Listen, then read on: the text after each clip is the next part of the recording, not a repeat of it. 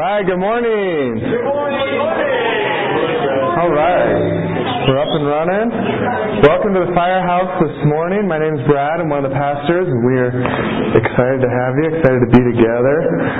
Is anyone having fun at the warehouse this weekend? All right. Yeah, we've been hard at work at that. It's getting a lot prettier around there. There's still a lot of work to do, but I'm excited. I think we had a fun day yesterday, buffing and staining and had it all. It's been a fun process. It's good to take a break. I feel like coming to church is taking a break from the warehouse. I don't know about anyone else, but yesterday, today, but it's exciting just to be together and to worship. And I think when Jeremy was giving a thought that maybe we could not think about the flooring afterwards and focus on church, so it's speaking to me even though I'm doing the sermon too, so that was good. Feel like I'm there, but we're going to jump back in here, get in the Word. Hopefully we can take just some time and focus on the Word and just apply it to our lives and head on with our week here. Why don't we pray together and then we'll hit the Word. God, we do thank you for this morning. We just thank you just for you, God. We thank you for how you've been blessing us, God, how you've blessed us just with yourself. God, you've spoken to us. You've given us this church. God, we just thank you so much. God, we thank you just for all the grace and mercy you show us. And we just pray for this morning that you'd speak to us. God, we just pray you'd help us take your word and apply it in our lives, God, wherever we're at today. We're checking the church out for the first time. God, we've been here a while. We're a pastor. God, we can apply your word to our life, and we want to change and keep growing to how you want us to live and how you want us to be. We just pray that would be happening this morning. Help us each be ready to hear your word. Amen. All right. Well, I don't remember how long ago it was, but if you go in the Wayback Machine sometime, we did 1 John on Sunday, and so we are going to do 2 John today, continuing on that theme. You might not remember that we did that at some point, but if you want to turn to page 1211 in the House Bible, it's about third from the end, near the end of the Bible there. We're going to get in 2 John.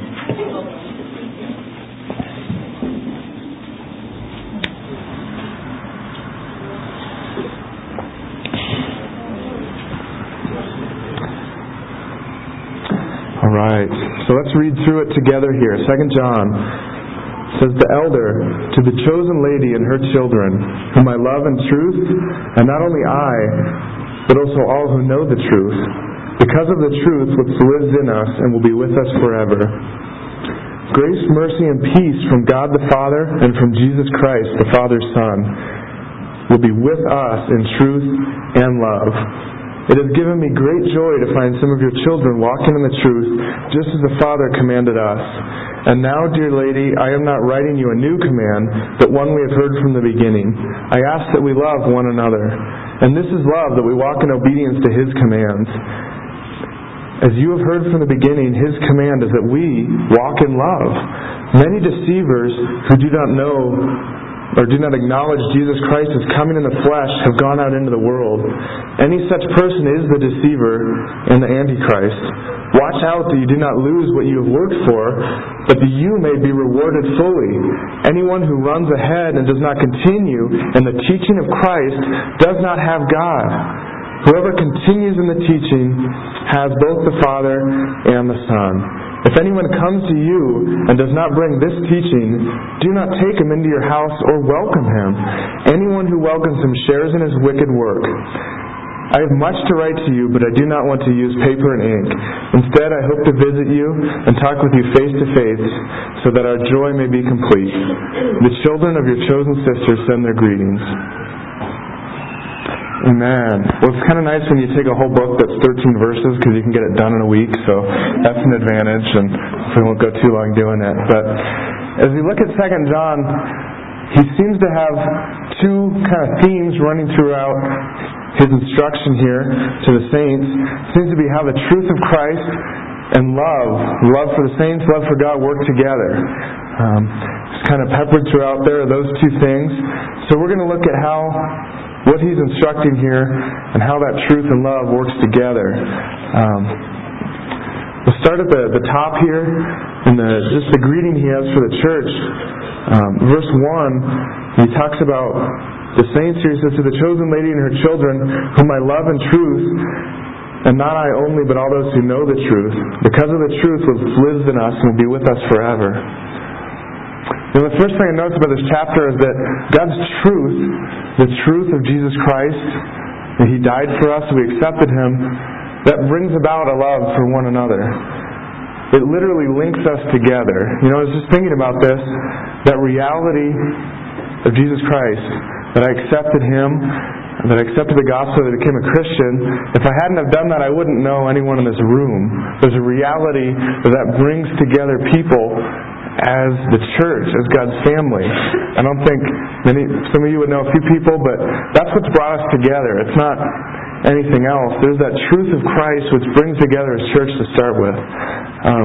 I was thinking of an example of how another place that worked out in my life, of just some truth bringing people together. I have this family reunion. My mom's side of the family, we didn't know there's a lot of her family. There was like my grandma, and she passed away, and we kind of knew my uncle, and that was about it. And a few years back, we had figured out that there's this whole branch of the family that's out in Kansas somewhere, and we'd linked back that we had this relative in Sweden and kind of mapped out this family, and there's these family reunions going on.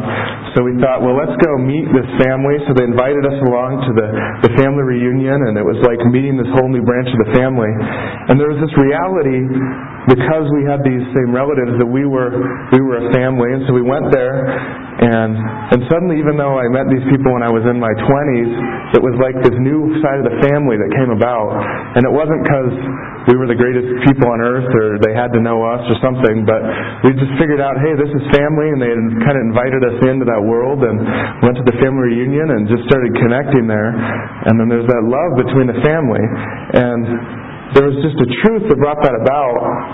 And it's the same in the church, that there's a truth that we are a family because Christ has paid for the church. He's bought each of you, the believer in Christ, and that brings us together as the church family. And I was thinking also, it's a lot like adoption. If you think about that process, that there's a reality and that when someone adopts a child, that child comes into their family. And there's the one that adopts them, their parents, but there's a reality that they get this family when they're adopted, that they might have new siblings and uncles and aunts and a new name and all that stuff, that there's an adoption. And God said the church is much like that there's this adoption into the family when we become believers. He said that we've been adopted, and part of that is that we get this family. And just like when you're adopted, that child doesn't really have a choice if they've been adopted, that they don't want that brother or that sister. It becomes a new reality in their life that with that adoption comes that new family. Much with us, God says, I've adopted you into this family, and our first reaction is to want to commune with God and to not deal with the family. I want to be committed to God, but not His believers or the church. It's easy to want to push that out. But it's kind of this package deal that we're invited into God's family. So when He talks about, because of this truth, He loves the saints, He loves the church, it's because God sets us in this church together. Some of you have been to the Faith Walkers Conference. I know Jeremy Darling has talked about this at some conferences before. It's a conference we have where we get together a lot of our churches and do worship together and some teachings around Christmas time. And I think he used the phrase, he said, Faith Walkers is a lot like a family reunion. We get these churches from all over the place, and it's like you see old friends, you see people you did mission trips with, maybe some people at a church you used to be at, except you like each other, was his joke. But maybe the family reunion things break down, but there's this reality that the church becomes this family, and we're grafted into it.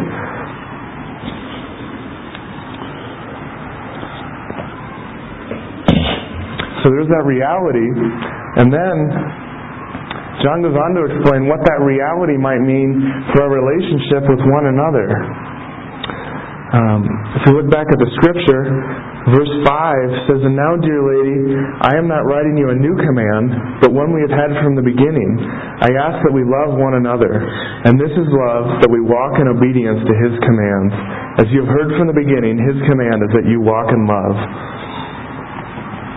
So Jesus commands us, and John here talks about us, that we should love God's people. If we've been grafted into this family, we should love them. I think Jesus talks about this too, and you don't have to turn there, but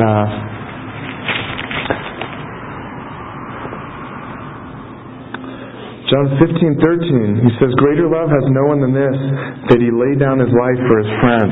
That He lays down His life really for the church, for God's people. Jesus called us to that too.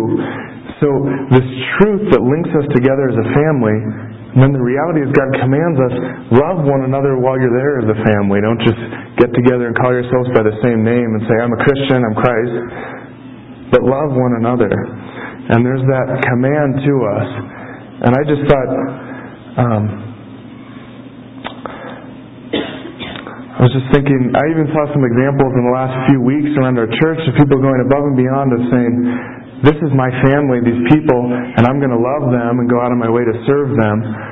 I was just thinking of, there's a few new children. We might hear wailing across the hall or something, but we have a few children among us in the last couple of weeks, and it's been encouraging just to see a lot of the saints band together for the sippies and the beaches and bringing them meals and trying to bless them and just get them on their feet with a new child in the house. And it's an example of me of just coming together and giving their time and their resources to just bless God's people. I don't think they get a lot back out of it, but it's just a blessing to God's people. And I know with the Thatchers, they had some medical issues and stuff going on, and people just went out of their way. I know there was one gal that organized people coming over to bless them, and people signing up to go clean their house and cook them meals and all kinds of stuff. Just seeing people just volunteering to serve one another and love one another.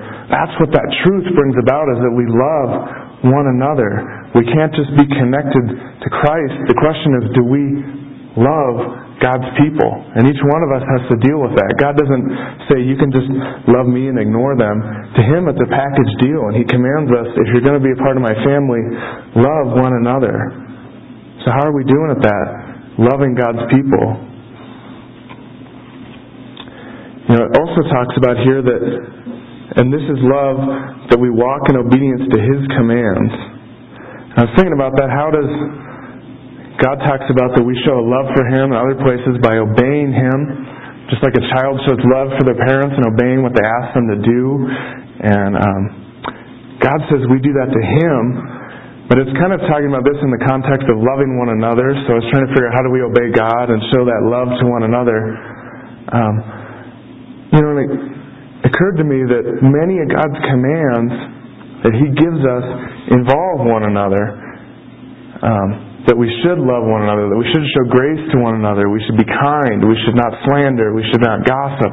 There's all these commands that deal with one another. And so it says this is love, that we walk in obedience with God's commands. That shows God's love. It also is going to show the saints, the church, love as well. I just think of someone outside of this that just comes into the church and starts obeying those commands. They're going to be a blessing to people around them if they're obeying God. If they just come into the church and just start obeying, and they're giving grace, and they have a good attitude, and they're serving, and they're sharing the gospel with people, and they're being with one another, they're going to be a blessing. And that's going to show love to one another. So there's a sense that it shows love to God, that we obey Him. And a lot of these verses means, practically, if we live it out, that we are going to love one another. And that's obeying God, is that we love one another. I'm just thinking about this love. Some good practical places to apply this right now is that we are on the stretch around the warehouse. I think for me, it's easy to want to show up, be focused, want to get done when I need to get done, and get out of there, and in only 14 hours instead of 20 or something in a day. But we have a lot of opportunities there to obey loving one another. I know a lot of us have been throwing around the idea that God might be more concerned about how we deal with one another, how we love one another, how we work together in that warehouse, than what actually gets done. I think God's concerned, are you guys going to love one another? Are we going to work together? And we can obey God as we get together. It's just a good place to be carrying it out. The flooring team, you get the first opportunity at about 2 today, but the rest of you have a lot of opportunities coming up in the next few weeks. But I was just thinking, as we come together, we can do those same things, show one another grace, and have a good attitude, and be helping, and be offering, not be grumbling or complaining, but have a joy, even bringing a verse. I think so many of you have been a blessing just coming to those prayer meetings nightly. A lot of times after working and still in work clothes and having a verse and being joyful and being there late. But there's a great opportunity for us to just love one another as we work together.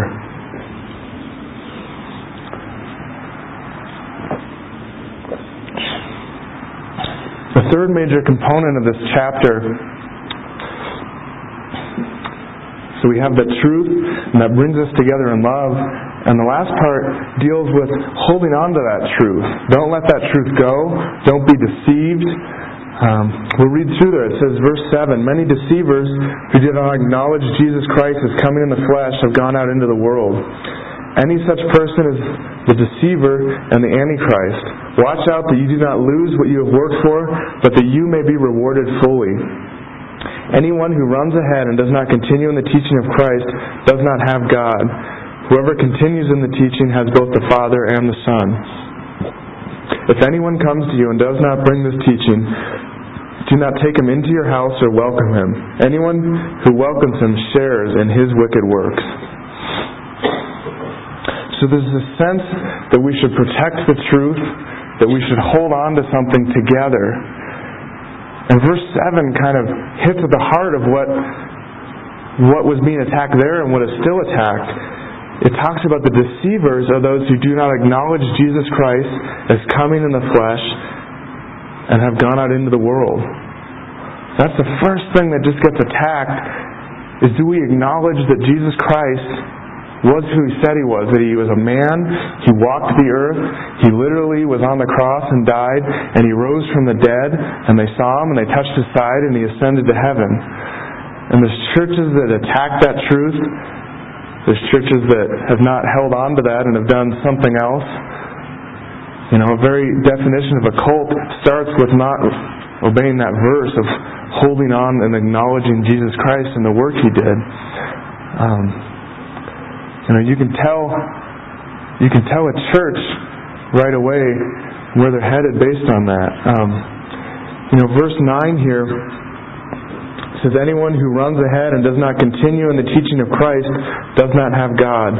Whoever continues in the teaching has both the Father and the Son. That's a challenging verse, that there's a way to be zealous, there's a way to run and miss Christ in the middle of it and lose Him. Of being trying so hard and losing Christ. Running ahead of the teaching in the work.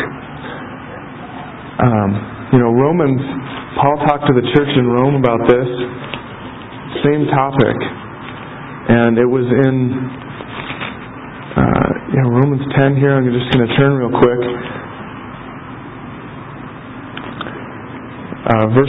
Romans 10 verse 1 says, brothers, my heart's desire and prayer to God is for the Israelites, is that they may be saved. For I can test about them that they are zealous for God, but their zeal is not based on knowledge. The Pharisees, the Israelites, they were zealous for God. Jesus never challenged the Pharisees and said, you don't try hard, you're not zealous. He challenged them as that they had lost the heart for God. They were zealous and trying hard, but they lost something in that. And I think that's what 2 John's talking about when he says, are you running beyond the teachings? Is that are we holding on to that truth of Christ and then working for God in that? I think one way is you can get focused on some of the work but not have that heart. And one example I've seen of that is, you've probably seen a church before, a group of people that get so zealous for one phase of the commands, like that we should love one another and serve is a great thing, but there's some churches where all they get to is the service projects. We're going to feed the poor, we're going to help people, we're going to serve, but they've failed to hold on to the truth of Christ and to share the gospel. And that's a way that we can just run out and be zealous to do something, and even something that God says is a good thing, but we lose that teaching of Christ in it. So we need to hold on to those commands. And when it talks about running ahead, I think another thing too is that it fits right in with this topic of love, is that God says, love one another, be together as the church, hold on to this truth together. And there's a safety in the church that we hold on to this truth, that we have people that interpret the truth. There's teaching that goes on. We're in the Word, and we hold on to it and obey together. And if one of us steps outside of that and is not inside the truth, but still doing something, there's a way that brothers and sisters in the church can correct us and get us back on track of having a zeal for God that's in accordance with the truth and the gospel, and that's a good thing. And so it works together that there's this love that we have for one another because of the truth, and even being in that love and being a part of God's family, that keeps us in the truth of not going out on some tangent, on something that, it's not just it's not a small thing. He calls these people that were coming and teaching and saying that Christ hadn't come into the world. He called them deceivers and antichrists, a part of the work of the devil, because they were not acknowledging Christ. Obviously, if that's included in the Scriptures, it's not a small thing that we're doing good things, but stray from that teaching. So we need to hold on to that together and make sure that our zeal is together. I just ask you, just thinking about your life, and I have to ask myself this too, to be, is that not only am I committed to God, but am I committed to God's family? Am I committed to God's people? And am I committed to running together and taking correction in my thinking and doing what someone else might want to do? Boy, my co-pastor might want to do something different than I do. Am I going to walk with that and be united? Or, boy, my pastor said something at church this week I don't want to do. I want to step out the door and not come back. But are we going to be united together and hold on to those commands? And God commands His blessing as we hold on to it together in the context of a church. There's so many commands we just can't live out on our own. So you may just be chewing on some of those things this week. Actually just going to wrap up and pray here. Trying to run a little on the short side so we can get to the parenting meeting going on. So why don't we just pray and be on our way here. God, we thank You for this morning. We just thank You for the church. God, we thank You that You've set us together. It's such a blessing to not just be serving You alone in this world, but that You command this place that we can live out Your commands together. We can love one another and bless one another. And my life has been so blessed and different to be with Your people and with this church. And we just thank You that You help each. We thank You. Pray You'd help each one of us sort out where we are, God. Are we going to commit to Your people and do this together? God, it's so easy to want to be independent and to be in our flesh and serve You the way we want to. But God, I pray You'd help each of us be committed to a work in a church. God, be committed together and obey You and love You together by living out Your commands in community. And we just pray You'd just help each of us with that, to be a blessing to one another and be united to Your family. And we also just pray for the parenting time after this, God. We pray You just bless that meeting. God, we pray You just be uniting our parents just in a vision, just with winning with their kids, and just a vision of just how we can be united as church in that area. We pray You just bless that time and later today. And we lift this up in the name of Jesus Christ. Amen. Alrighty. Well, thank you for coming. Again, if the parents want to stick around for the meeting, and then we'll be at the warehouse Wednesday night.